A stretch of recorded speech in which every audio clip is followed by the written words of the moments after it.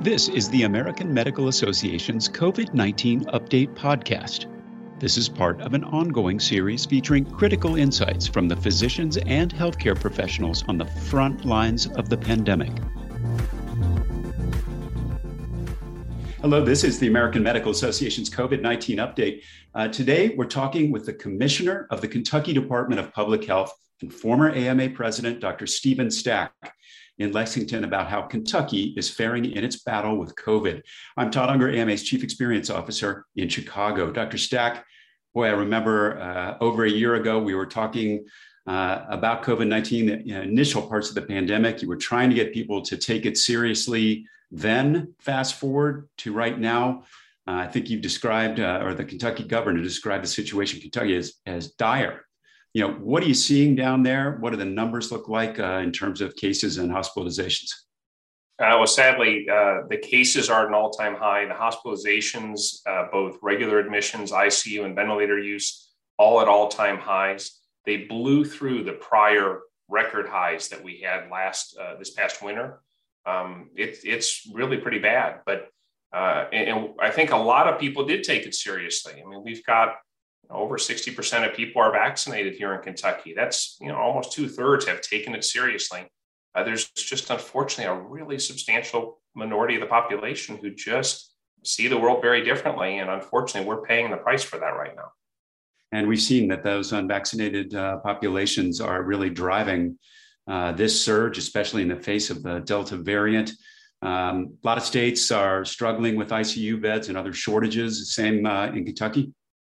Oh, absolutely. So we have hospitals that have extended to 130% or more beyond their normal bed space into non-traditional areas, places that have converted regular medical floors into ancillary ICU units. We have hospitals where we have over 40 or 50% of all the people in the hospital are COVID patients. It's in places where they just cannot find enough nurses and doctors and other staff to operate their full capacity. So there's actually, in many of the hospitals, enough extra beds. There's just no qualified healthcare professionals to operate them. And I guess that makes it even more puzzling that you're facing a pretty strong contingency in Kentucky that is actively working against mitigation measures like mask mandates that are backed by science. What else can you tell us about that situation and other obstacles that you're facing? Well, it's difficult. And we're not going to persuade anyone by bludgeoning them with facts, by arguing with them. Generally, that just causes people to dig in more and feel the need to prove and demonstrate that they were actually right. So we're going to have to find other ways to have people hopefully come around on this. I wish it didn't take death and permanent harm to people, but it may be that that's what it is. And what we're seeing now is Delta variant is hitting people who are younger, and it's hitting some of these people much harder. So we have instances of people in their 30s who, from the day they got sick to the day they died, was 5 days. We've had an announcement, I think today, of a 19-year-old, a couple of days ago, a 15-year-old, certainly more people in their 30s and 40s who are succumbing to the disease. At some point, people will look around and probably realize, wait a minute, the people who didn't get vaccinated that I actually know are starting to get hurt. But until it's that close and real, I'm concerned that we're not going to get this population to come around on it.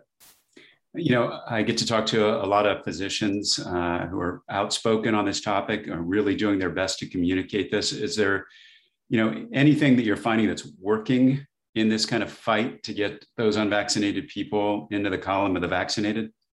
Well, I think, first of all, whenever you can have testimonials from people that some of the harder to reach audiences can relate with, right? That could be whatever demographic you're talking to. If you find people that others trust and relate to, and they tell the story, that's probably more helpful. It's really more about a human connection than it is about the science and facts at times. The other thing is, try not to make it too personal and don't argue with folks. That's not going to win anyone. Argument is not going to prevail in this. And then the other thing is, I think we all have to practice the best possible self-hygiene we can for ourselves, particularly as I'm here talking to what I know will be a largely physician audience. Physicians, nurses, and other healthcare providers are really stepping up and going above and beyond to take care of folks. You got to take care of yourselves too. And I know as an emergency physician, the emotional drain and anguish that there can be when you have people dying multiple times a day and the distress of being overwhelmed, we've got to make sure we don't internalize that and see it as our own failing, because it's not. We're doing the best we can with now a pandemic of the unvaccinated. And until the unvaccinated join the vaccinated, unfortunately, the crisis will continue to reemerge. And this surge, couldn't come at a worse time, because we're, of course, into the initial weeks of school. Students are returning. And last week it was reported that infections forced about 1/5 of Kentucky school districts to temporarily close. How are you dealing with challenges like these? Well, they're difficult. Obviously, we need kids in school, right? In-person instruction is so important, both for the instruction, the socialization, food, nutrition services, other social services. Everyone wants kids in school. The way we do that is everybody gets vaccinated who's eligible, everyone 12 and older, and we use masks when we're in indoor spaces. The combination of vaccine for all eligible and mask use for all when they are inside the school setting would enable us to keep the vast majority of kids in school and benefiting from in-person instruction. The problem is when we have somehow politicized as a society these masks, and we refuse to take a simple, inexpensive public health measure that could make all of those other goods possible, what we end up with is people getting sick. And then whether or not we quarantine them in public health, they end up staying away home when they're sick anyway, because they don't feel good enough to go out. And then unfortunately, some of them end up in the hospital, and we have the other crisis we already discussed. So we got to have people get vaccinated and wear those masks to get through this. And it's going to be a difficult journey. It has been so far. In fact, I think the situation has gotten, so overloaded in Kentucky that you have the federal government and they're working and other help to help kind of manage, the crises. How do you see state and federal governments working together in a time of crisis like this? And have we learned anything so far in this kind of year and a half that we've been in this? Well, I think we've learned that human sociology and behavior is the really difficult thing. It's not the science at this point. I will say, regardless of who's the president of the United States, because obviously we had a big transition midpoint through this pandemic, the career public health professionals, the career science professionals at the national, the state, and the local level, in my personal experience, have done heroic work. And we have cooperated and collaborated openly and freely to try to help all of us do the best we can. And across the states, there are colleagues who are my peers in other states doing really heroic work under really difficult circumstances. I couldn't be more proud of what we're trying to do. The difficulty, of course, is translating that into the reality of the world. Otto von Bismarck says politics is the art of the possible. It's not what you want, it's not what you believe should happen. It's what you can persuade society to do and to follow. And we have to find a way to get more people to follow the good guidance that public health personnel are already putting out across the nation. I think that's so right. Similar sentiment expressed today in a big op-ed in the New York Times that we have a scientific miracle, and where the trouble is in the marketing and changing human behavior, and that's always been such a challenge. I mean, when you look at the situation, what is it going to take to turn the corner on something like this?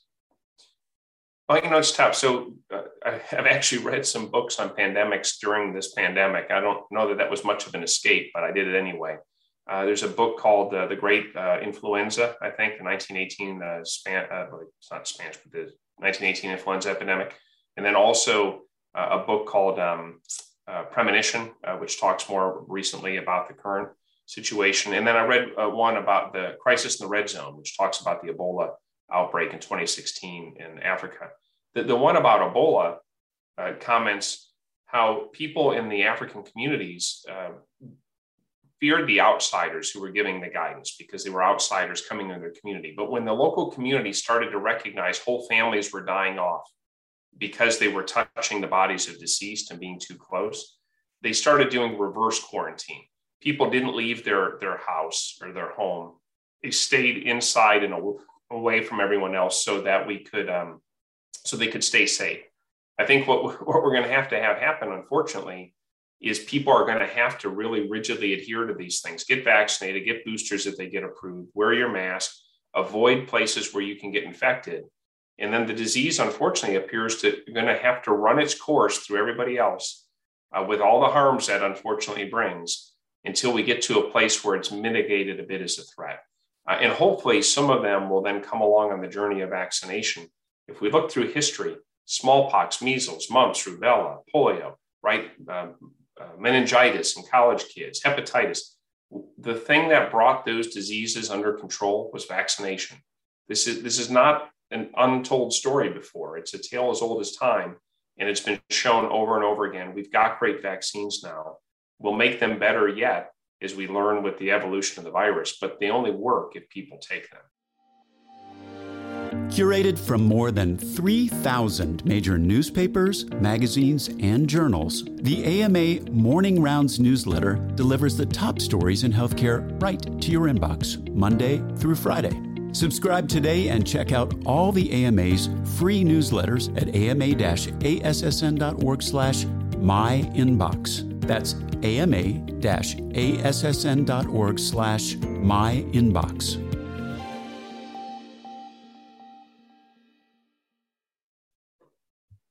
We had a chance to speak with John Barry, the author of The Great Influenza, on a segment last year.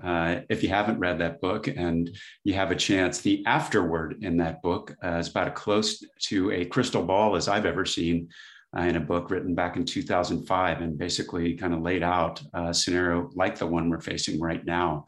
Dr. Stack, last question. Your presidency at AMA, you had plenty of difficulties to deal with and difficult topics to have discussions with the media. How does something like this compare? Well, first of all, shameless plug for the AMA. I'm a big fan and have been, and obviously as a past president, I've had the privilege to see the organization at pretty much all of its levels. The AMA faces difficulties all the time. There are always crises that feel like they're existential threats, a threat to the profession, a threat to healthcare, a threat to the association itself. So I think the AMA during my time and those before and after me always faces difficult challenges. I will say being a public health commissioner during a pandemic like this one has been orders of magnitude harder.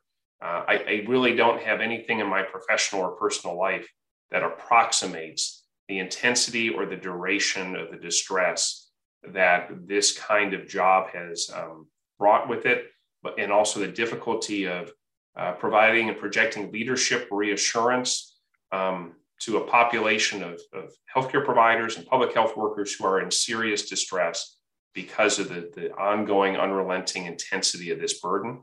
I will tell you, though, whether it was at the AMA and serving the profession of medicine or serving the public health community, it is an incredible privilege, a privilege to be part of these teams and to serve alongside these men and women who are doing such amazing things to try to help the public and society at large, despite the fact that large numbers of folks are really now enduring and bringing upon themselves and others horrible harms that could otherwise be prevented.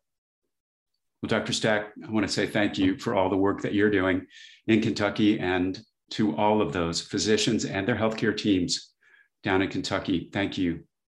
That's it for today's COVID-19 update. We'll be back with another segment soon. In the meantime, for resources on COVID-19, visit ama-assn.org/COVID-19. Thanks for joining us, and please take care.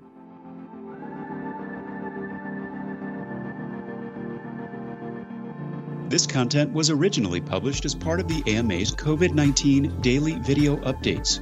Find the latest at ama-assn.org/COVID-update. Subscribe to other great AMA podcasts, available wherever you listen to yours, or visit ama-assn.org/podcasts. Thank you for listening.